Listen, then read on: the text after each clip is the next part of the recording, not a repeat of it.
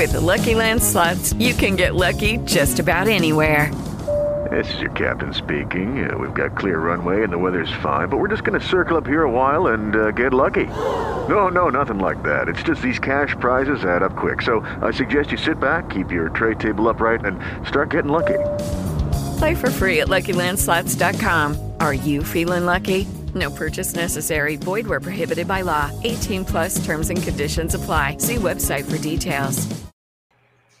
Hey everyone, welcome to the show. Sorry, it's a little bit late start, my bad. Let's get right into the pre-show with Russ Cohen.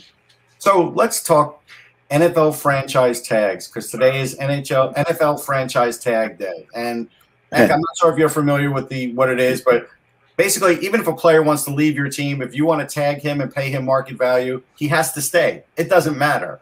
This has been an NHL debate for a long time among players and agents and stuff like that. The NHL wants to do the same kind of thing. Yeah, but the one thing about the franchise tag that people don't realize, you have to qualify the player at a top 5 at his position. Yeah, market rate at that position. Yes.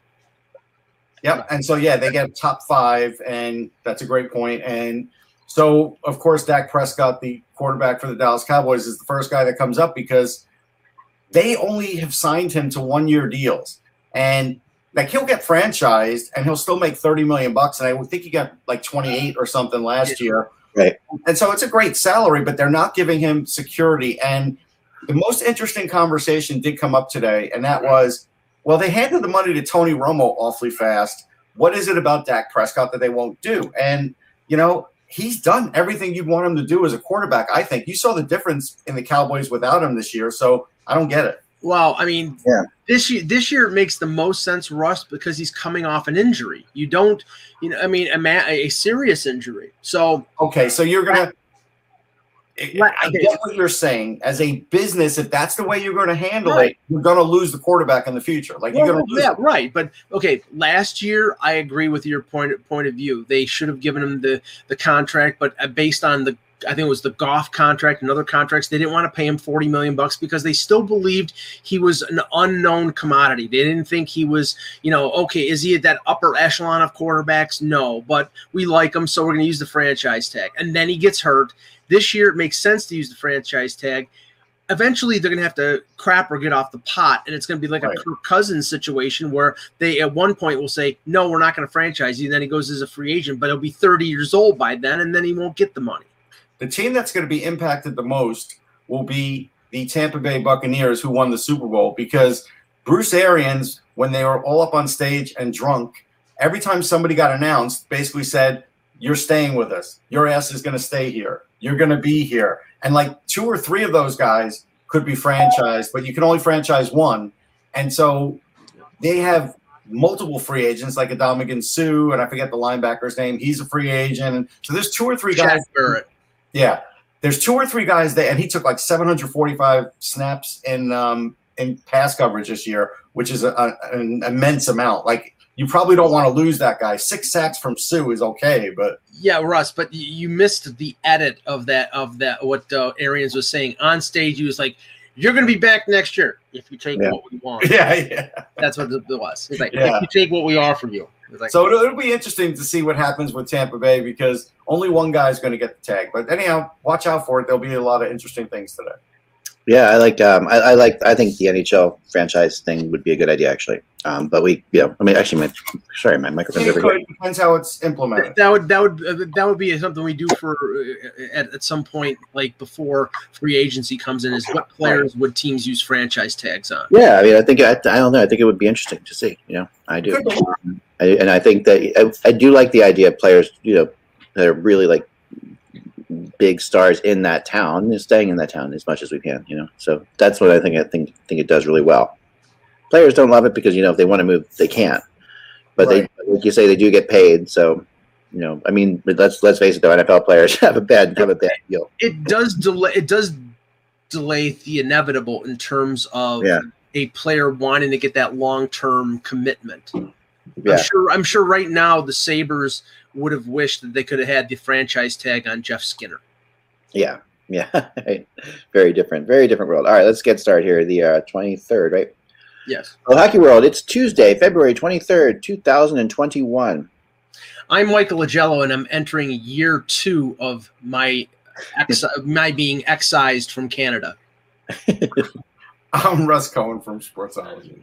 And I'm Eklund, and you're watching HockeyBuzzCast on HockeyBuzz.com. This is the podcast that comes to you every Monday through Friday. This time, filling in the comings and goings in the hockey world. And yes, Mike, being as close to Canada as you are, I guess this definitely is probably the longest you haven't gone to Canada in your life. Yes, I wave at Canada every time I drive down the 190. Was Canada like a place that you would go regularly, even before you were covering the team? My favorite, the place is closed. It closed a few years ago. But my favorite Chinese food place was in Fort Erie. I would cross the Peace Bridge, go to this place on Niagara Boulevard, get my takeout, come back over the bridge. And they'd always look at me weird, like, why were you in Canada? How long were you in Canada? 20 minutes to get what? To get pork fried rice? Yeah, it was the best place. Listen, I would be skeptical too if I was the border crossing. Well, hey, one good time pork fried rice is good pork fried rice. I mean, it's not easy to get. So. Yeah, exactly. It's like, I'm with you on that one. It wasn't like I was hiding heroin in the side of my car. Yeah, although you could have probably, because they got used to you. That's a great cover. It is a good cover. Eventually. China White. Anyway. Yeah, so we're going to start today with a little bit more on Panarin, because Russ wanted to clarify some things I thought was interesting. Go ahead, Russ. Yeah, I got an update on it from a source, and so the source is in Russia, and so basically there was a situation. Panarin didn't hit any woman or anything like that. There was a situation, and there are witnesses, right? So it's going to be a little complicated. But I was also told that it's not really politically motivated. So I think everybody jumping to that conclusion that it's politically motivated and it has that to do with it, it may not. And I can't go any further because I only have a little bit more information. Right. But after that, I may get some down the line. But it does make a good point because everybody, me included, our brains immediately go to the Putin thing, and we know that the coach was a Putin supporter. But again, that still doesn't mean Putin had anything to do with this. And so even though it looks like that, when I get information like this, and again, this isn't just Panarin, there's other factors involved here. So that's when you realize, okay, maybe there is more to this, and maybe it's not exactly what we thought. And I think that's the case. Well, there's all kinds of levels to that. I mean, there could be all kinds of levels, and it is the kind of situation, like we said yesterday, that if it actually happened, it's of course horrible. And but you hate to draw conclusions on anything coming out of Russia based on the situation, and there's plenty of motivation for them to try to, paint Panarin in a bad light. And there's also the situation of maybe this happens and it doesn't get out unless Panarin does something stupid like that, or in their mind something's there's the other thing of that, so this is something that that they were back of sorts to Panarin because there was a situation, and so. Right. That's enough to, fire back at Panarin. But again, it doesn't mean it came from the top. It's very likely now that it didn't come from the top.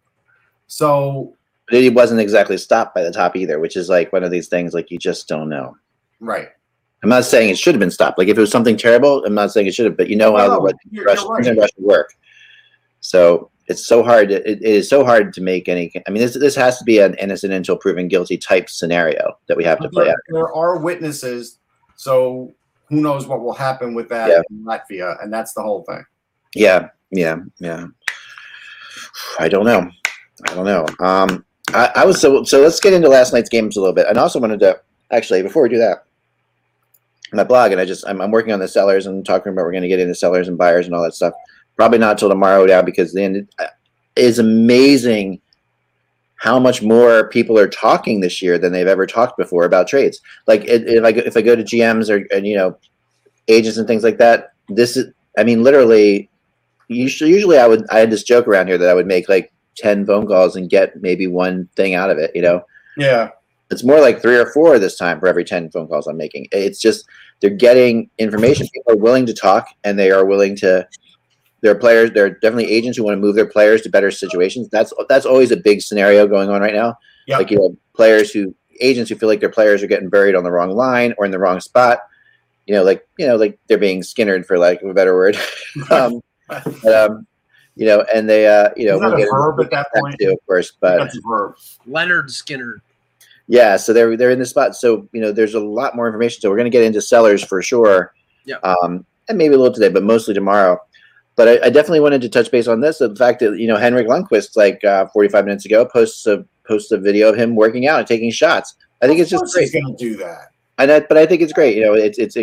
It's encouraging, and you can sit back and you can say, is he ever going to play again in the NHL? Chances are small, of course, but with him, I just don't rule it out. At all. I can't. You can't rule it out. He's definitely going to try. Yeah, but at the end of the day, the best analogy I could use is, Bobby Hull was on the New York Rangers. He played in a preseason game at the brand new Brendan Byrd Arena. I have the scorecard. He was in the lineup. He was next to his buddies from, the old Winnipeg team, and he played the game.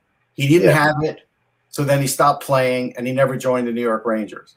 Yeah. Lundqvist is going to try with the Capitals. I'm sure he is.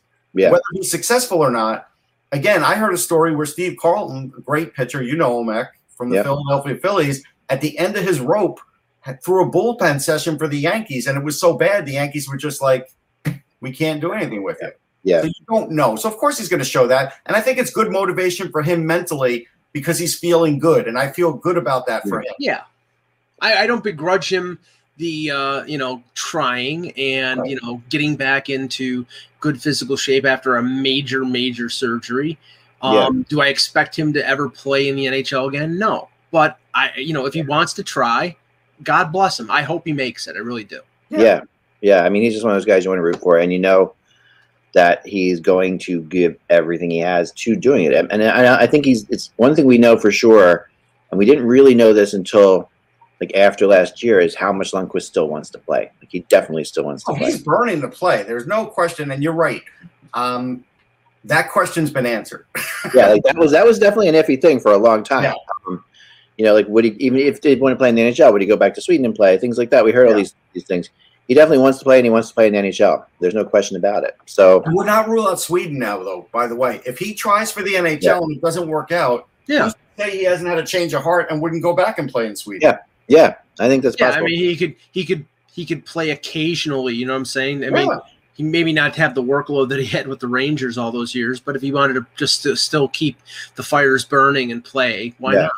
Although we do have a lot of teams that really, and obviously the Capitals would have the first shot at him and everything like that. He's under contract, actually. Yeah, he's under paid, so yeah. Right, he's still under contract. It's the Capitals or bust. He's on long-term injury right now, so if he comes back this year, which, like I said, it's highly unlikely, it's with the Capitals, unless they trade his rights. Yeah. And the hardest thing about him coming back, Ek, even if he looks good, getting cleared by a doctor to do so is going to be nearly impossible in a COVID situation, too. True. That's true. So let's move on to some of the games from last night. And I just wanted to start with the game that I was watching because, usually I have my go-to games, but every once in a while I like to just try to pick a game that I would never really normally watch. And that's what happened with me last night. I watched Florida and Dallas. And, it's just it's a game I don't think a lot of you guys are out there were probably watching on the Center Ice package. It's not two really high-profile teams. But, obviously Florida's got the second best winning percentage in the NHL right now behind Toronto. And they're playing really well. Dallas, still has, a strong team, obviously, from the Stanley Cup final last year. And watching this game, I've seen Florida like 3 or 4 times this year, but this was the first time that I looked at the Florida Panthers and said to myself, geez, these guys are really good.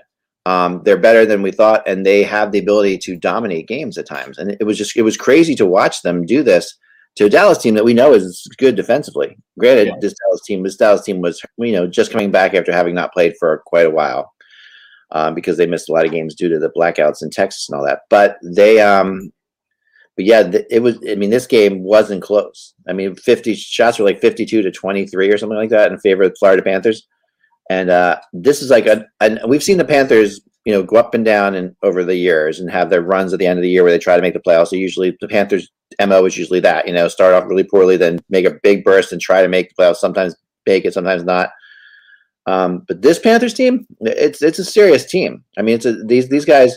I mean, they never thought it was serious. I think the problem was we thought, hey, how are they going to overcome their goaltending situation if Bob isn't there? And I picked them to make the playoffs last year, and they were completely the opposite. So now we knew the talent was there, but we didn't know if it would get activated. Yeah, and it really has. They really have a great buy-in, and the thing that we're seeing, honestly, and it's interesting when players develop later, but what we're seeing from Huberdeau right now, I mean, here's a guy who's been on and off the trade market forever. Like, he's been back and forth, and I've written rumors about him for years. People are going to trade for Huberdeau. There's no way he's getting moved. He's like an untouchable now, and he is ridiculously good right now. He's just making. He does remind me a lot of watching him play and skate like Couturier, in a lot of ways. Like, it's funny. 2-3 years ago, he looked like he was on this massive zenith. Then he leveled off for a couple of years. Yeah. Now he looks like he's back on there, and because he's always had the talent. Yeah. I'm happy to see him put it together. No, I really am too, and it's interesting to see a place that has some fans in the stadium too. Like, they definitely have they have a higher, I think, percentage. That they have like 25% or something like that there. So they have 4. Yeah, but how many are showing? There's a lot of people. I mean, you actually hear the crowd reacting for real, which is nice. That's nice. I mean, it's not. It's granted, it's not. It's still not a building full of fans, but it's something. And watching them play. I mean, Dallas obviously has issues too. Dallas was making a lot of bad defensive plays for sure. They were the Panthers were skating around them. I mean, a lot of the time Dallas was really looked like they were standing still, but there was some enormously interesting stuff to watch. And the Panthers, they took 2 out of 3 from Tampa. They're leading that division again. I don't know. Well, listen, they're a dangerous team. Barkov definitely could be a superstar in the league. He's always gotten close. He sort of straddled the line at times. Ekblad's back. He's got 4 or 5 goals. Nobody's happier than see that. Does anyone have a longer stick than Aaron Ekblad? Like, watching him play. Only Sam Morin. I mean, it's only because I told him to get a longer stick. Getting a weird echo, Mike, I think, from you when you came back in. In practice, me and Panach. What's that? When you came back in, Mike, a weird echo. Yeah, there is a weird echo, Mike. My voice from you. I don't know why. Okay. No, actually, the Sam Morin story is real. At rookie camp, go ahead. Tim Panaccio was, and I noticed at the same time how short his stick was for him.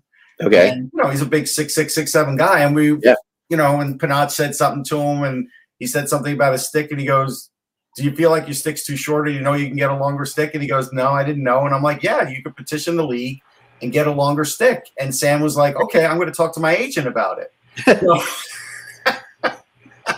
Really? It's a real situation. That is crazy. I mean, Ekblad can literally stand on the face-off dot.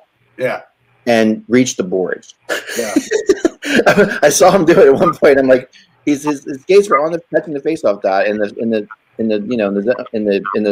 offensive zone, and I'm gonna make a log out on what's going on with my voice, but yeah, I mean, I don't hear anything wrong with it. Like, it's weird. It's definitely there is something underneath you, Ek, for sure. I'm better now, maybe. All right. Yeah, you are better. All right, but yeah, watching. I mean, Ekblad. It always amazes me when a guy like with a stick that long can make a move. Can even stick handle, because like you have to bring your stick in. Like stick handling. A lot of stick handling is bringing your stick into your body, and it's just like I mean, I think I talked before about that. I can't believe how long Provorov's stick is. Provorov has a crazy long stick for his size, and he's a really good skater too, Ekblad. Well, he looked impressive. He's having a hell of a year. So he's already had more goals this year than he had last year. And that's the good thing, because we've said for a couple of years that Ekblad was not the same player after the concussion, the major concussion that he had. And there's been a lot of people noticing that he's sort of gotten back to where he was when he won Rookie of the Year and when he was establishing himself as a top flight defenseman. So he had 41 points last year. He just wasn't scoring the goals. Now he's scoring the goals again. And the other thing, I mean, I think I saw it was 20 that Florida had 27 shots in one period, and in that game, it's like, wow, yeah, it was sort of bizarre. The 2 games that I was watching, one on the television, one on the computer, and we'll talk about the one that I watched. Actually, it's not known for his fighting. No. But that was a pretty good fight between Patrick Hornquist and Klingberg, 2 guys who normally don't fight. Well, it's really interesting that what Hornquist brings to that team, because there's no question. He brings exactly what he brought to the Penguins until they thought he didn't have it anymore. Then he threw the jersey basically in the street. Yeah. And I think he exercised the demons of the Penguins, and he's back to his old self. It's amazing. I mean, he is and the Penguins missed what he had, Oh, absolutely, they missed that. Who wouldn't? Yeah. How many teams wouldn't want a guy who goes in front of the net and is a master deflection guy? But they just had to have Mike Matheson, didn't they? It's a crazy good trade. It's a crazy good trade by Zito and Florida, and it just he's like what they said, second among the 33-year-olds and older. There's like a bunch of them who are scoring goals right now. Pavelski has 9 goals, I think, and he's a real happy-go-lucky guy too. He really is. I'll give Zito a lot of credit when it comes to the players who he added after he took over, that just sort of fit well into the construct of the team. Carter Verhaeghe, as on a 2-year deal at $1 million a year, and they put him on the wing with Barkov, and he's scoring. I mean, he's one of these late bloomer type guys. He won a cup with Tampa last year. He was basically a fourth line, 13th forward type guy. Getting Duclair for $1.7 million, getting Wenberg off the scrap heap after Wenberg does exactly what he did he makes them look a lot more like Columbus sometimes. It's interesting, because when Columbus misses Wenberg too, you can see that. I think that's a Torts thing. I think that's a classic Torts thing, because Wenberg was fine. He did get rushed. Don't kid yourself. He got rushed to the NHL. Yeah. You want a guy to play number 1 center all of a sudden or number 2 center, and he's a kid. It's a hard job. But he did well, and then all of a sudden his play faded, and then then we kept hearing bad things about him, like he's not playing well, and then he's gone. That's a typical Torts thing, and Wenberg had more talent than that. And I wonder out loud. Zito knew that. Whether Quenneville did the thing with Yandel on purpose. He did. There's no question. To sort of unite that team, because clearly there was an uprising on that team to, don't do this to Yandel. He's got the consecutive game streak, and everybody united around Yandel, who apparently was a well-liked teammate. And look at the way the team is playing. Yeah, I would liken it to this show. I think if we were playing hockey and I went up and I hit Mike in the junk, everybody would be like, cares. But if I did it to Eck, everybody be like, "Why'd you do it to Eck?" Right. It makes sense. Thanks, Rob. I don't think that this was necessarily. I think this is the this is. I think that's what they like Yandel, and I think Mike's right. I think Quenneville was contrived. I mean, from what I've heard, like me is what you're saying. From what I heard in this, and I know this story a lot about the story, but I think Quenneville kind of lucked out here. Honestly, I don't think this was a planned thing at all. But I do think that it worked out. It definitely worked out well for them. And there's no two ways about that. But Yandel was definitely something that the Quenneville had enough of after last season. That was basically it. Like, he was done with them. It did work out somehow, and then 4 goals now. I know, and he's a very important player. I mean, the team, they have that kind of controversy can turn into a positive thing for sure. It did, and Drager's a good goalie too. I know, but how long? I mean, this is. And look, I covered him in juniors. I thought he was pretty good. He definitely got lost in the shuffle, like a lot of goalies do. He's not a bad goalie. Could I have foreseen him taking a job away from Bobrovsky and being a number 1? No. I think what this is a situation where the coach likes him and doesn't trust the other guy, and that's just where they're at. Because Bob's winning 10-1-4, 10-1-3, 11-1-3, 11-1-3. A week ago, they were both 5-1. So, the only difference between the two is who the coach liked. And yes, Drager has a little better save percentage, but at the end of the day, it just mattered who the coach liked better, and that's really all that matters now. See, I have to call him Dredger, because every time you say Drager, I think of Darren Drager. So I know. Yeah, I know. I was impressed by that game. Then I watched a little bit. What did you guys watch last night? Did you guys watch? I'll tell you what I watched. The main one that I watched, because I watched what Mike's going to talk about, but the main one I watched was Anaheim, because I wanted to see how Trevor Zegras was going to do. I appreciate what Anthony's saying that I called it on him. I mean, look, I think a lot of people could have called it on him. He's a terrific player. I do think he still was better than other people that were drafted ahead of him, but that's fine. I still don't like what I'm hearing, though, coming out of Anaheim. Well, they sent down Henrique and they brought him up, right? Center for center. If you think now that is a good thing to do with a young guy, to put him in that spot and hoping he sparks the offense, or hoping that now they can get hot and get in the playoff run because they're only a couple points out, to me, that's a bridge too far for any young guy. Now, he might be able to do it, but I wouldn't want to put that pressure on him. I would only want to see him play for 5 games, and I would rather see him go down and play more with the goals simply because we talked about it the other day.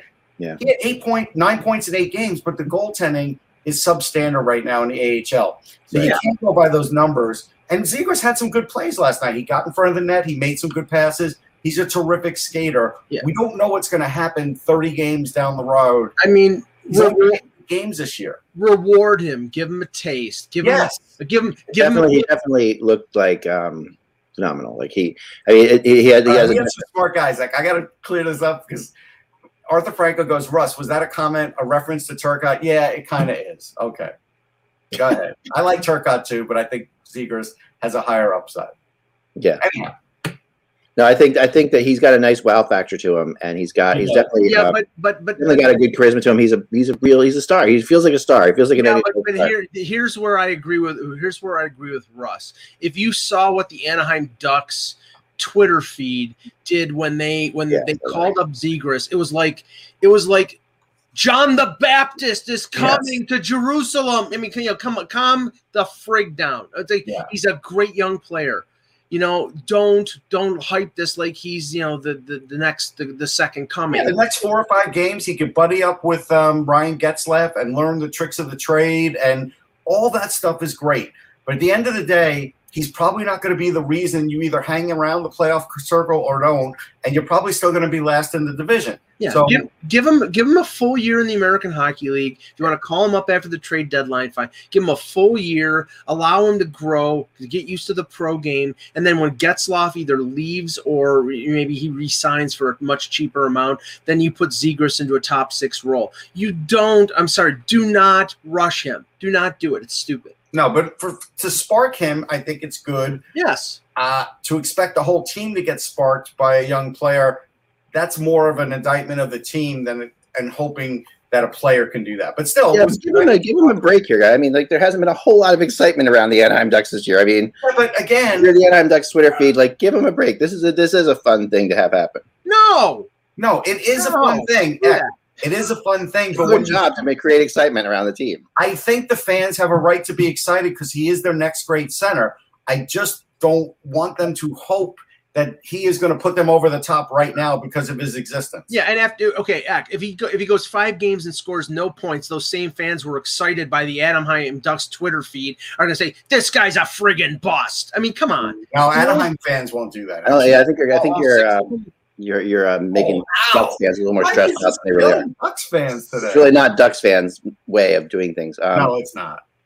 But but I think he just has that factor. It's fun to watch. He's I'm not disputing that. I think he's a great young player. I loved what I saw in the World Junior. I'm just saying, cool your jets. Don't rush the kid. Don't put too much pressure on him too early. There are very few 18 or 19-year-olds who can handle that kind of expectation and pressure. It's not fair to them to dump that all on them. Here's what I feel is happening, though. In that market, because the Kings are on a 5-game winning streak and because the Ducks look kind of flat, I think Murray pushed the button because of that. That's my feeling. I did want to talk about how hot the Kings were. What do you think? Well, before that, though, what do you think about that? I think that's a really interesting – I think that is an interesting move, although you have to admit that, if you're going to reward the guy for, just the run he was on in the AHL, this is a good time to do it. So it doesn't hurt. There were a lot of things that was a perfect storm to a degree. It doesn't hurt that the Kings are. When your next closest team is in the same situation you are, a rebuilding situation, and they've won 5 in a row, I have to feel that there's some pressure on them now. Yeah. No, there is, and they have a chance. A legitimate chance at making the playoffs. Though the Ducks do. The Ducks that final playoff spot is wide open. Yeah, but they're 3 points behind, and if Gibson plays, his ass off, I'm sure there's a 2% chance. I don't think it's much more than that. No, 3 points behind who? They're behind Arizona, right? Yeah, whoever. I think Arizona's in the last spot. Or Minnesota. It's all. These teams are all really tight in there. So I don't know. I haven't looked at the standings yet, but they're very much as good a chance as anybody. I mean, they're still at the bottom of the division, even though they have a chance. But so do the Kings. The Kings have a shot too, and I mean what we're getting out of Dustin Brown this year is just actually the Kings are in that spot, and 10 goals, 3 points behind them. 10 goals out of Dustin Brown. Isn't that crazy? I mean, I really did not think that Dustin Brown had that left in him. Well, of the trio of players that I'm sure any general manager who was controlling the Kings probably would love a compliance buyout on. If you looked at it a couple of years ago, the one that was still producing at a certain level was Dustin Brown. He was still, I think he had 17 or 18 goals last year, which is, is respectable. It's not, not bang for buck. What you're paying him less than $6 million. You'd like a little more out of a player making that kind of money than that, but he was still being effective. It was Carter and Quick who you were saying that's a waste of money. Yeah. Well, now, I mean, Quick's playing well. And Arthur also brings up Gabe Velarde. If you remember, I've given updates on Gabe Velarde on this show for the last 2 years because of his bad back. But last year he had a good year, and that's what I said. I mean, he came in 10 games, he had 7 points, and I thought he had a real good shot to stick this year and do well. And he's got 8 points in 17 games. He's a big guy with a great shot. And I'm a big Gabe Velarde fan, so I'm happy that he's working out. It just shows the plethora of centers that they have. And look, he could play wing too. Yeah. The plethora of centers that the Kings have are unlike any other organization in the league. But they really have great prospects. In terms of young goaltenders in the league, people were talking about Demko. People were talking about Cal Peterson. Even though his record is 3-4-1 right now, he's got a .926 save percentage. He's the better. He's playing the better of the two goaltenders. The Quick is getting, and that is the biggest bungle of the Sabres that we have not put that much into, other than when it first happened, as to what has gone wrong with the Sabres in the last 4 or 5 years. Because there was a time they could have had him come early in from Notre Dame, and he would have signed there had he been given any kind of indication that he'd be the goalie, but they never seem to do that with him. If you ask any reporter covering the Sabres, and you ask them, what is at the heart of their instability over the last few years, second line center, overall defensive concept, it's the goaltending. I mean, Linus Ullmark is a good 1A, 1B type goaltender, but he's not a number one starter, and Carter Hutton is pathetic. And they don't have they don't have anybody who can spell Ullmark when he gets tired. And they play Ullmark too much. Yeah, Hutton is in my mind almost a guaranteed loss. And Cal Peterson probably would have been a guy that would have been a tandem partner with Ullmark at this point. So, I mean, amongst the many things that are wrong right now with the Sabres organization, the foresight to sign Peterson when they could have is another one of a number of mistakes. I was just going to say, I watched Peterson in the regionals like 2-3 years ago when it was Anders Bork last year. A lot of players were injured. There were a few good defenders, Bork and Peterson, and they went further than they ever should have gone because of Peterson. Yeah. And Zach in the chat is asking about Luukkonen. Luukkonen is playing in Rochester now, but the way the Sabres defense has played over the last year or so, I want Luukkonen to stay as far away from the Sabres right now. Let him play in the American Hockey League. Let him get experience. Yeah. If you rush him this year or next year, you are just creating another cluster F. I feel like this is a good time to kind of look at the divisions because, we're starting to see some things. But teams are getting near 20 games. Like Toronto has 20 games, and I was corrected by a friend in Florida that the Florida Panthers have a higher winning percentage than the Toronto Maple Leafs. They are the number one winning percentage in the league right now, which I did not realize. So they're at 765. Because they played 3 less games. They're at 765, and the Leafs are at 750. Yes. But anyway, regardless, it's still impressive where Florida is to be even in that consideration. Mm-hmm. To me, so now don't look now, Mike, but the team trailing the Leafs in the division now is the Edmonton Oilers. Is the team that missed the playoffs. They're 8-2. Yeah. They're going to miss 8-2 in their last 10, and they have definitely Tippett is a great coach at times. They are going to miss the playoffs. We'll see. I do not think that's a battle of wills. I'm just because the reason that they're hot and the reason they're 8-2 I don't think it's possible to miss the playoffs. is because Draisaitl and McDavid are nuclear hot right now. Anybody watch they're on their team. Anybody who watched McDavid against Calgary on Saturday? Matthews is pretty hot too. No, I'm not saying that he's not. I'm talking about Edmonton. We're not. I know, but you sit there and say that the reason they're good is because they're hot. Yeah, that they're on their team. They're part of their team. Let me finish my point. They're the only ones.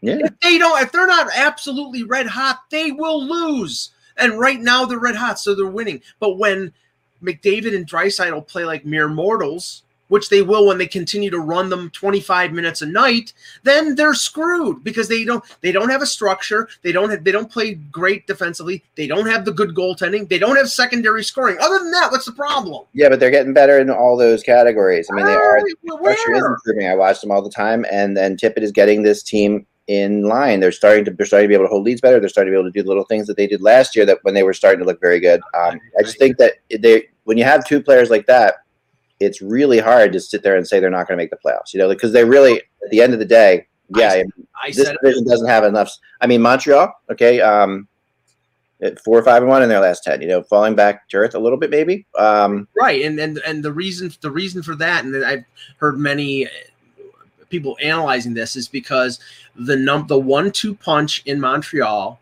Kotkaniemi and Suzuki, have resorted back to the form that they played during the regular season last year and not the way that they played in the playoffs. And they needed those two guys to be difference makers up the middle like they were in the postseason, and they are not. So then they're at that point they're struggling offensively, and I'm looking right now at the Edmonton Oilers scoring.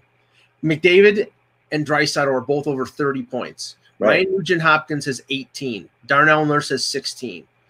Tyson Berry, who everybody thought that was a mistake, but he's a power play specialist, and he's got 8 power play points right now. He's got 16 points. After that, everybody is in single digits. Right. That's like the Buffalo Sabres have 4 players in double figures and the rest in single digits. What this tells me is this is a 3 to 4 man team. They continue to be that, and they don't have the structure past those guys. If they don't perform at that super high level, they will not win. I know how to break this up. Here, this is a picture of me interviewing Ukko-Pekka Luukkonen and trying to reach him. Yeah. Adam Kimmelman took the picture because he was laughing because he's such a big human being. That is crazy. That's awesome. With skates on. No, I mean that is really something. I don't know. Let's go to another division for a second. The crazy, honestly, winner. Thank you. No, not at all. I mean, I don't know if you're the winner or not. You just yelled louder. Everything you're saying, Mike, is insane, but I'm going to let it go. I'm too tired to fight it. But because I just think that at the end of the day, teams that have players that are that good in divisions that are this weak are going to make the playoffs. That's just. I mean, Russ, can you tell me whether you think the Oilers are going to make the playoffs or not? Just can you at least say that much? I don't think they'll make the playoffs. All right. I think this is a hot take. All right, we'll see. I really, really think you guys are wrong. But anyway, I mean, you said that division is weak. I don't think. Yeah.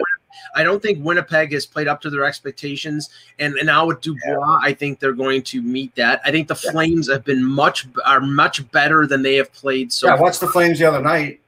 Last night, I thought they were good last night. And God forbid if Vancouver ever gets their act straightened out. I mean, this division is weak to start, but I agree with you that this could be a really tough division by the end of the year. I'm not saying it couldn't be. Yeah. But the really interesting thing in this division is, you could look at the goals for and the goals against. There's this big disparity there, right? You could say the Flames suck, but they sucked less than the Leafs last night, so whatever. Well, yeah, I mean 3-0 last night. They take out the Leafs, right? So yeah, with Michael Hutchinson in there. With Michael Hutchinson in net, and with Zach Hyman, Joe Thornton, Wayne Simmons, and Jake Muzzin all out of the lineup. So. I mean, injuries are part of this, and every team has them. And the Leafs may struggle the next couple of weeks with a lot of key players out of their lineup, especially if Anderson did not. When I went off the show for a second, I was listening to the media availability for the Leafs, and Frederik Andersen did not practice today. Jack Campbell is back. If they have to rely on Michael Hutchinson, they're in deep trouble. Yeah. So they better hope that Jack Campbell can come back, because Jack Campbell at least can stop a puck. Hector, one thing I took out of this game, besides saying, Calgary did what they needed to do and Sam Bennett had a good game, although Hutchinson helped him tremendously on that first goal. The Leafs on the power play are a team that has so much talent that everybody's like doesn't want to be the guy to shoot. And if I were the coach, I would designate like 2 shooters and 1 guy in front of the net, and just say, if it's Riley passes to Marner. If Marner's not shooting, then get it to Matthews in front of the net or near the net.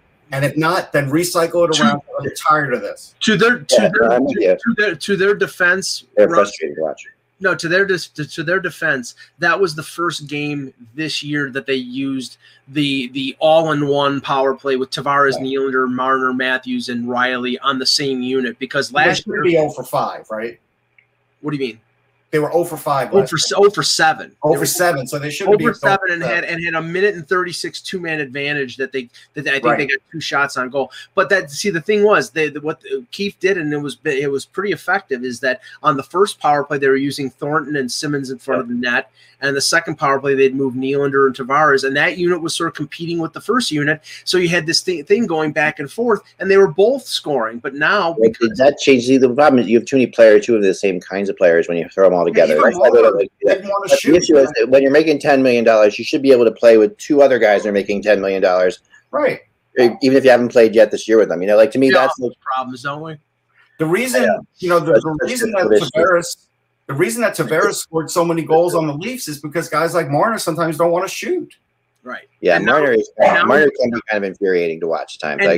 But the thing is, now Marner is shooting more. He's been working on his shot. He's got a great shot, obviously. Yeah. So, but no, I think everybody was deferring to each other, and that's the reason why it was just not working. And that second, I like this idea, guys. I'm just throwing this out there. Okay, I will never go to the Anchor Bar because I don't want to get murdered, and they don't have strip shows at the Anchor Bar unless you're talking about boneless, skinless wings. That's the only thing they strip there. If the Oilers don't make the playoffs, Mike, I will personally see to it that you go on a date with Puck Crazed model. Oh, okay, that's motivation. I'll tell you that. A friend of my wife's, and I will personally make sure that happens because there's no 2 ways about it. I'm absolutely convinced. That's how sure. We'll see. Someone like this, so when they lose 6 or 7 in a row, this comes back. Still be in it because that's the way this division is. I mean, it's like this division is so. Winnipeg's going to rise, like Mike said. They're going to rise. Winnipeg, I'm on the outside. Winnipeg is playing as good as they can play right now. Honestly, I think they are playing as well as they can, and I think Montreal was playing as well as they can. I do agree that Vancouver is waiting to explode, and you can see when you watch in the weeds. That is true.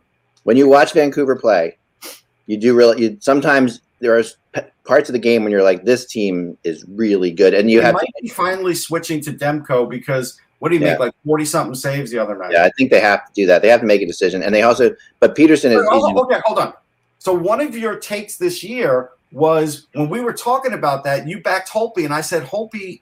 I'm worried about Holtby in Vancouver, and now you see why I was worried about Holtby in Vancouver. Oh, you were right about that, 100%. I agree with you. Demko was just so uncertain, and Holtby, I think Holtby was a. I've always liked Holtby. I think Holtby was a $4 million safety net. I think it was a smart move. I think it was a really smart move for them. And I think at the end of the day, their goaltending tandem could be what gets them into the playoffs. But right now, it's not necessarily looking that way. What division do you want to talk about? All right, so let's go then. Let's go to the great East division, because this division is strange. The weirdest thing about this division is that last night the Islanders get a couple goals, so they go above. But before last night, how does this work when you're only playing teams in your own division? That Boston was the only team with a plus goal differential. I was trying to figure this out. How's that possible? But the differentials are not that okay. Right, it's not that big of a difference. Right, but they should still be there should be somebody else in the positives. But today the Islanders are +1. I mean, that's kind of crazy. But beyond that, the Bruins are +1. Remember, the differential in the division has to equal out to 0. Right. So right now, But right now, the differential is plus 16 to minus 16. Boston's plus 15. Islanders are plus 1, and the rest of the division is minus 16. So that makes sense. It's just I mean, and it's close, but still, it shows how close this division actually is, and it's a lot closer than people think. This division, I think it is a lot closer. Now, I'm going to say something that's probably going to shock you, Ek, but if the Flyers don't make that trade, they could be in jeopardy of not making the playoffs. I agree. No, I totally agree. I don't think the Flyers scenario now how that could happen. Well, one thing I'll say is that the standings are in this division are slightly skewed because of the fact that the Devils have only played 13 games, right? And Pittsburgh and the Rangers have played 16, whereas like the Islanders have played. The Islanders have benefited from the fact that they're playing possibly the worst team in the NHL 3 times in the last week, and that's the Buffalo Sabres, who are 1-4 coming off COVID. Now that everything balances out, we know that they play. Gotta beat somebody. Right, you're going to face all these teams 8 times, but it does benefit you right now in the immediate moment that you're playing a team who came off 2 weeks of COVID, and the only team that they beat were the Devils. Okay, I mean that's fair, but right now, the way we're looking at the division, like I had said, I never planned on the Rangers making it. They're not making it, especially with Panarin out. They're not making it. So we take the Rangers out of it. The Devils are hanging in there. I don't know if the Devils are really going to do it. I think it's just going to come down to that 4th spot. Yeah. And honestly, the Flyers could slip out of that 4th spot. I mean, here's how this could happen. Carter Hart stays on this mid-level projection for this year where he's not great, he's not terrible, he's somewhere in the middle. You don't know when to use Elliott. Maybe you're still going to use him on the road. The defense isn't set. The defense is still having problems shooting the puck and actually getting points for them. Gostisbehere, he shoots so many times he can barely hit the net. Basically, they had 3 defensemen who have I want to say 8 points or less. And then there's very little else. Gustafsson's not doing his job. He's got 7 assists, no goals. Again, everybody was brought in with all these high expectations, and it really has nothing to do with their forwards or who's injured on the forwards. It still has to do with the defense and how they're not producing offensively too, because you're missing Niskanen, which is 1 step away. And then I know Braun's out too. I get that.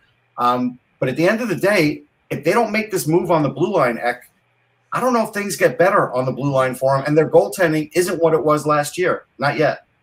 No, I think the Flyers are I actually, first of all, I want to disagree with you on the Rangers. I think the fact that the Rangers are, I mean, granted, they played 16 games. When you look at winning percentage, they're low, but they're not out of this thing. The fact that they're not out of this thing to me is astonishing. Really, when the reality is that on paper, sure. Well, they have played terrible. What's astonishing is that they're still in the race. Yeah, playing Kevin Rooney and Colin Blackwell and Phil DiGiuseppe and all these guys, the minutes that they're playing and not maximizing the opportunity for the young guys on this team. Right. I think you finally got to play with top talent last game. You did. Yes. And they've won a couple games now in a row, and they are. I think if they go and trust a little bit more in Lafreniere, they'll go a lot further. I think that there's sense in that for sure. Someone's asking me, do we think Friedman's going to clear? That's a good question because Friedman is the kind of depth defenseman that a lot of teams could use. Yeah. Well, okay. It's true. I was really surprised by the move about playing. I was a little surprised, and maybe I shouldn't be, about Luke Schenn being waived. Oh, no, I'm sorry, Mike. One other thing. Wayne Fish reported Nolan Patrick has been used on the wing, so he might play next game against the Rangers on the wing. Just so right. I mean, Friedman is, I think, at a league minimum salary, right? Russ, he's at $700,000. Yeah. So is Luke Schenn, and Luke Schenn is not a top 4 defenseman anymore. He's in his late 20s or early. I think he's 30 now, but he's a $700,000 contract, and he's a right-hand shot. If a team is shorthanded defensively, they might claim him. And he's already played in Philly. I thought about this, when I saw it, I'm like, okay, it's interesting concept here. He liked it here, and the Flyers, he might be he's granted, he's not Niskanen, but he is definitely at least a skilled player with who's pretty solid. The thing is, like we were talking about other defensemen that might potentially would have been available. The Flyers need a top 4 option. They do. Shen just can't skate well enough for it. There's no question that they are talking to Nashville about Ekholm, and and I've talked about that in my blog a couple times now, and I've heard it from both sides of it. I've got good sources in both Philly and Nashville. There's no question that discussion is going on. They're not the only team, of course, talking about Ekholm. Pittsburgh is another one, and that's always when the Flyers and Pittsburgh are involved in a bidding war. That's a problem. Because they can tend to drive the price up with each other. So I don't know where it's going to go to, but Ekholm is probably the perfect fit for them. He is the perfect fit for them, and they're this is where you decide if you're going to give up some assets and make a run, or are you going to just sit tight with your assets and hope you can get through? But again, I would look at it like this. I know I have to give up some assets, but I also know this Flyers team can't get out of the second round of any playoffs. They will not get out of this division. They're never going to beat Boston the way they are. So you have to look at that and be realistic. Now, we also have to remember they're run by a corporation, and fans are going to soon be in this building. So if they get in 2 rounds of home playoff games, that might satisfy them on the ledger, and that's the other part of this. Yeah, I mean, someone wrote in the chat room, bad blood from the Weber offer sheet with Nashville. No. I mean, that's long since passed, and when that happened, Poyle and Holmgren were still buddies. It was just a business thing. It was a purely business thing. So they all get that. No, I think that when you look at it, if it comes down to Pittsburgh or Philly getting Ekholm, the Flyers have more to offer. They have more prospects. They have more ability. They have more they can do. So you would think at the end of the day that they would get him. If you're going to make that trade, you don't wait until April to make it. No, I would have to make it now, right? You make it as soon as you possibly can, because, like you say, you want to get him in. You want to get him used to playing with players. But Ekholm is he's a definite. He's a good penalty killer. He's a good power play guy. He can do everything. He's really a load of points, but he moves the puck. He does everything you want him to do. Yeah, he's very much like Niskanen in a lot of ways. I think better, but it's my opinion. Well, I think he's better in the sense that he does have some offense to offer, where Niskanen's offense left him the last 2-3 years of his career. But I don't know if he's better at that one position that Niskanen did get very good at, because Ekholm's been moved around. So I don't know about that. Yeah, that's true. And will he be better? Would he be better playing with Provorov? That's the other thing we just could be. It could be, but I think so. I think that division. Now moving past that division, let's go to the the Honda West division. We've talked about this one plenty, but and we were just talking about this earlier. There is a heck of a battle for the 4th playoff spot here in this division. I mean, it's going to be fun. I mean, Anaheim's win percentage is .395. It doesn't seem like they played 19 games. I think that we're safe in saying that this is a battle for 4th, because I can't see any way Vegas, St. Louis, or Colorado drop out of the top. No. They may flip-flop within the top 3, but they're not falling out of the top 3 unless there's a catastrophic injury with one of those teams. Right. Oh, very much so. So you're talking L.A., Arizona, and Minnesota battling over 4th spot, because San Jose is trash, and Anaheim, I think Anaheim is sort of they have young guys and they're rebuilding, right? And I don't think, even though they have a great goaltender in Gibson, I don't think they can really stick with that. Anaheim and San Jose are kind of they're only in it because of games played right now, honestly. Right. I mean, San Jose, I just don't know. I mean, the Martin Jones experiment is over with. It's over. Yeah. I mean, they've done everything they possibly can, with the exception of getting rid of them. Yeah. They went out and they got Devin Dubnyk to be a 1A, 1B scenario. That really hasn't helped. I think last time I looked at the stats, Dubnyk was significantly better than Jones. Jones just can't be enough. I don't know what happened to this guy, but this is not the same goaltender who took them to the Stanley Cup final a few years ago. Definitely not. No, I mean, I think they're really out of it. I mean, I feel like when I watch this division, I feel like Minnesota is the team that should get that 4th spot when I watch them play. Yeah. And the biggest – we talked about boat anchor contracts. We've talked about Skinner. We've talked about Sergei Bobrovsky in Florida. Who in their right mind would take on Erik Karlsson's contract. No, yeah, Karlsson is really. I mean, it's a shame because he really has lost it. I mean, he just doesn't have any. Well, I heard. The funny thing was, I heard, and I can't remember where I heard the report, but I heard the report that basically after his most recent surgery, that he can't fully flex or extend his surgically repaired ankle anymore. Right. And basically, he has no flexibility, so his skating is severely affected. And his skating was his game. Yeah, that was his weapon. There's no doubt. The thing that I'll agree with Eck on with Minnesota is now that Matt Zuccarello's back and he's scoring at a clip of 7 points in his last 4 games, with Kaprizov leading the team in scoring, which is not baby. Yeah, I mean, it's not unheard of because we knew he would be a big force for them. They do have a chance, and Stalock's yet to come back. Imagine that. Yeah, I mean, think about the interesting thing about Minnesota is they're 3 games over 500, a real 500, which is like, to me, like LA's 1 game over, LA's 1 game under 500.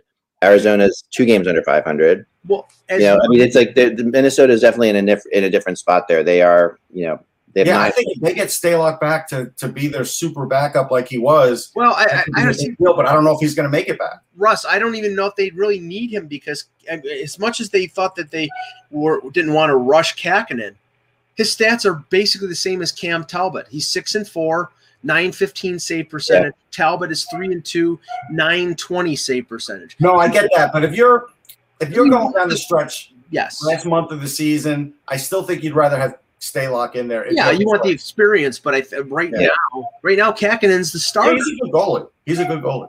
Yeah, I mean and that having a 3 goalie system like they have right there now doesn't hurt them either. They have I mean, they would be a tough out for any of the Vegas, St. Louis, or Colorado teams too. They would be a really tough. That would be a tough battle, I think. The bigger series than people would call it for. I think St. Louis has really made a case for us to pay more attention to them, and I think the Avalanche did show a few flaws in Vegas for sure. I do. Yeah, I mean, Binnington is back. That's the big thing in St. Louis. Binnington is. Well, I mean, again, people were too harsh on him. They always have been. They always will be. But he's a good goalie. And look, Berube believes in him because you know what happens when Berube doesn't believe in a goalie like Steve Mason, as an example.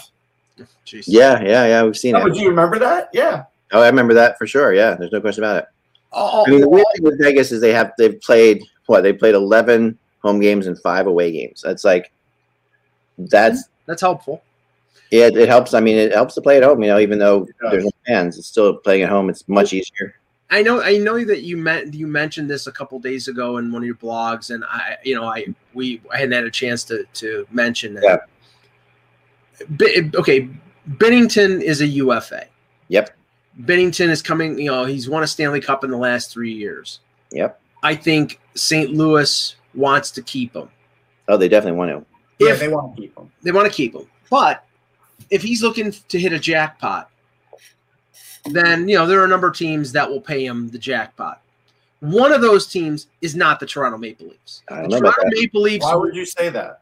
I don't know about that. I talked to some really good sources on this one, Mike. Because they don't have the cap space to pay him more than they're paying Freddie Anderson right now. I'm not saying Freddie Anderson is going to be the answer for them next year. The Leafs may have to go out and trade for a goaltender. I just don't think that.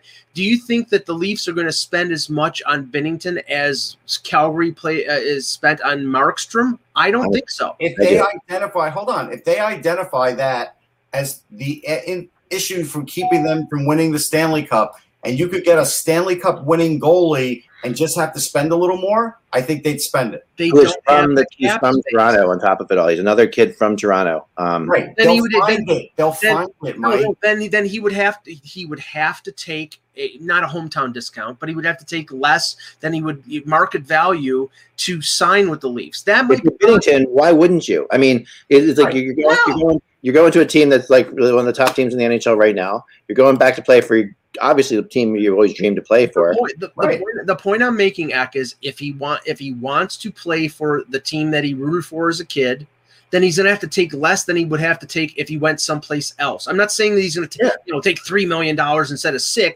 I'm saying he'd probably have to take what Anderson is making right now or close to it. Okay, but let me ask the most important question. This is probably the most important question I could ask on this show today. Sure. Mike, who is a better goalie, Jordan Binnington or Frederik Anderson? I can't tell you. I don't know. You can't tell me.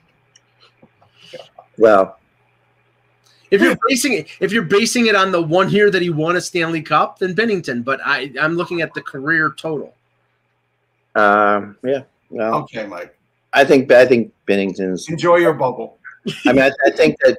I mean, what Binnington has shown you that we haven't seen from Anderson, despite the fact that I think Anderson is a very, very good goalie, is that Binnington has shown the ability to win in the playoffs. Right? That is something that would be very important to Toronto. I keep saying that is not Anderson's. That is not on Anderson. When you're playing, no, hold on. This is where you're wrong.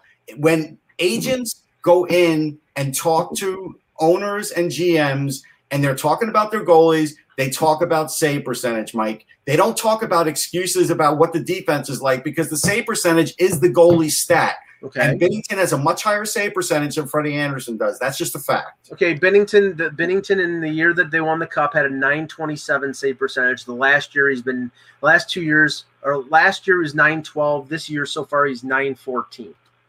Okay? Right. Anderson, as I pull it up here. Thank you. Okay. Anderson, the first year in Toronto was .918. The second year was .918. The third year was .917, playing over 60 games. Last year was .909. And what is it right now? Right now it's .905. Here's the thing. That guy's better than Binnington. How could you tell me that? None of that matters as much as making the big save at the big time. Like, to me, that is the goalie. That is what a goalie gets paid to do. Like, and that no matter how much I like Anderson, and I think he's a really athletic goalie, he's really fun to watch at times, but there's no question that he has not made the big save at the big times a couple times. I interviewed Berube, myself and Jason Rutitas. We interviewed Berube like 3 months ago. Keith Jones was on the show too, and we interviewed him, and basically he said he likes Jordan Binnington because he will make that right save at the right time. Yeah, that's what he does. He does, and you saw it when I covered covering them against Boston of all teams. A team that Anderson has had a little trouble with, Boston. Covering Binnington against Boston in the Stanley Cup Finals, I was amazed at Binnington's ability to make big saves at big times. Like, he really has that. That's the only reason the Blues won that series. Binnington stole that series, honestly, from the Bruins. Next, going to talk about when Anderson did that with Anaheim. That's what he's going to do.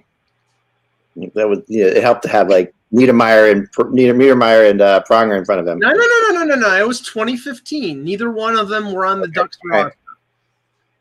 They made Game 7 of the Western Conference Final against the Hawks, with Frederik Anderson leading the way. So the fact that he hasn't won a series in Toronto is the fact that Toronto's defense, not just the blue line, but the team defense, up to this year has sucked. All right, Mike, you're in a court of law now, and you're sworn to tell the truth. Yes. What is Freddie Anderson's record in Game 7? There you go. I mean, that's and it sucks. I mean, I'm not, as a goalie, I feel bad for the guy. He may not be 0-8, but he hasn't really won a Game 7 in a long time. He's not 0-8. I mean, I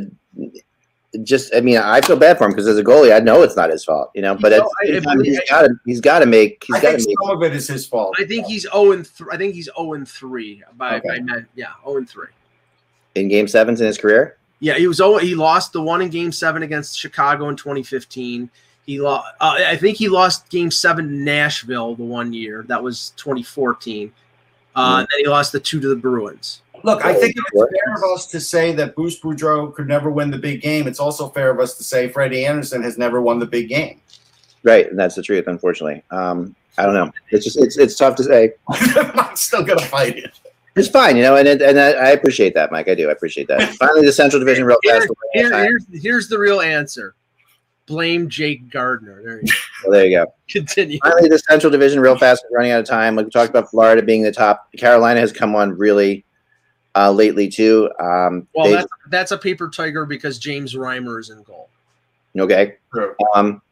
Tampa, they're right there too. Obviously, they're going to be there. The regular season doesn't matter that much to Tampa. I think you said that them winning the Central really is meaningless because and we know that the first day of the playoffs, just like Patrick Kane came back the 1 year with Chicago, that Kucherov is coming back the first game of the playoffs. Yeah, you know it. Yes, and then you really have three teams, kind of Chicago, Columbus, and Dallas really battling for the next spot. Nashville and Detroit are really pretty much out. I think Dallas has 6 games in hand. I got to give Hudobin credit. Right now, he's playing the part, man. Like he looked great last night. I'm telling you, in that game, he was like that game should have been 9-0. He had 49 saves, right? I mean, he was unbelievable in that game. I mean, honestly, can he go on a run? Like if he can, he is going to be one of the best stories we've ever had in the NHL because he was a backup forever. Like I said, he was the number 1 ranked European goalie in his draft. He largely got ignored. He always was ignored as a backup. We ignored him because Bishop was there. He gets to the Stanley Cup. If he were to win a Stanley Cup, we would all be like mesmerized at what this guy has pulled off. I mean, didn't he at one point back up Rask in Boston too? Yeah. Like he's been just like kind of crazy, and then lost his job when Thomas came in. Yes. Yeah, it's just nuts. I mean, he is, and just watching him play, he's just good. He's just really good. He's unorthodox, but it just in the long haul as a number 1 is a tough job. It is. It is, and he's playing a lot, and he needs to make a lot of saves. And last night, man, he got no help at all from his defense in front of him. That game was like 1-1 midway through the game, and it was all because of Hudobin. It was just there was no reason for it to be 1-1 at all. So I think that I got a feeling that Columbus is like the team that's going to end up getting that spot, though. I just feel like that they are going to. I mean, they haven't played well either, and yet there they are. 526. Do we think Tyler Seguin's coming back this season? Yeah, I don't know. I have no idea. He had double hip surgery. Like I don't know. Yeah, I don't know. I think the chances are about as good as Ben Bishop coming back. Yeah, I think that. I mean, Dallas. Yeah, I mean they're going to have to play a ton of games. The thing that's amazing right now is how Pavelski's playing. The way he's playing in the regular season is the way he played in the playoffs, and the way he played last regular season was abysmal. And Gurianov's been a real nice. And actually, Jason Robertson's on like a 6-game point streak too. Who's another kid with a great shot and a big body. I know all the Toronto writers write Nick's brother, but again, he's a hell of a player himself. Yeah, he is. He's a really good player. But I think the really kind of sneaky stories in this are the top of the division, like the 2 teams that really aren't in the Central Division, Florida and Carolina. You know what I mean? Like this is the weird thing to me. Like the top 3 teams aren't really in the Central Division. I mean, but do any of us think Carolina could win the Cup without getting a goalie? No. No, I don't think so either. And their defense is great. It's literally. You can say the same thing about Florida, really. I mean, depending on what Bob does, I guess. If Bob can get really hot enough, I mean. At least there's somebody there that leads you to believe that if he were to get hot, you're right. It could happen. My question is, if the divisions were the way they were usually, if we were in a normal year, this is a fun favorite thing to talk about tomorrow. Who would be in the playoffs? You know what I mean? That's maybe a fun thing we could discuss tomorrow because I think that, we're seeing there's so many different really kind of like Florida is definitely in the playoffs. Yeah. With this team in that division. Well, the funny thing is if you're looking at obviously the schedule is imbalanced, but if you base it on the records, the team that would be out of the playoffs in the Atlantic would be Montreal, right? Because it's Tampa, it's Boston, it's Toronto, it's Florida, and Montreal would be 5th. Those 4 teams really, I honestly think, are better than anybody. Like I think here's the big question, Eck. Also, this is a big question, Michael. Like. Is Jake Gardiner going to lose his job to Jake Bean now that he's finally gotten a chance because Bean's got 5 points in 8 games? I think the answer is over the long. I think Jake Gardiner is Seattle bound more than likely. He'll be exposed, but Carolina. Jake brings up in the chat room is something that is definitely possible that Carolina gets Jake Kemper, and I think that is something that is absolutely out there. Darcy Kemper, yeah. Darcy Kemper, not Jake Kemper. Who's Jake Kemper? All right, Darcy's younger brother. Is he like a field goal kicker in the NFL at some point? Who am I thinking of? No. Isn't there a Kemper field goal kicker in the NFL? Not that I know of. I think there was. Anyway, there's a serial killer named Kemper. I would just say this. Sorry, we thought that Carolina was going to get Leonard, and they blew it. How do we know they're not going to blow it on Kempner too? You don't. I mean, you really just don't. And I would. Well, Russ brought the point up that when we were talking earlier that right now, as well as Colorado and Grubauer are playing, their backup is Hunter Miska. They're going to get a goaltender before the deadline. They will. Sue's, whatever's going on with him, I didn't really, I wasn't tracking what was going on, but apparently they still got an upper body, which could be like a concussion situation. Yeah, they're going to have to. They have the cap space, and they have Stanley Cup aspirations. They're going to get themselves a backup goaltender. So let's put this out for Eck terms. This is Joe Sakic versus Don Waddell. Who is going to win that, Eck? I don't want to talk about that. Remember, without the buzz. Remember, without the buzz, it's just hockey. We will talk to you all tomorrow. Lucky Land Casino, asking people, what's the weirdest place you've gotten lucky? Lucky? In line at the deli, I guess? Aha, in my dentist's office.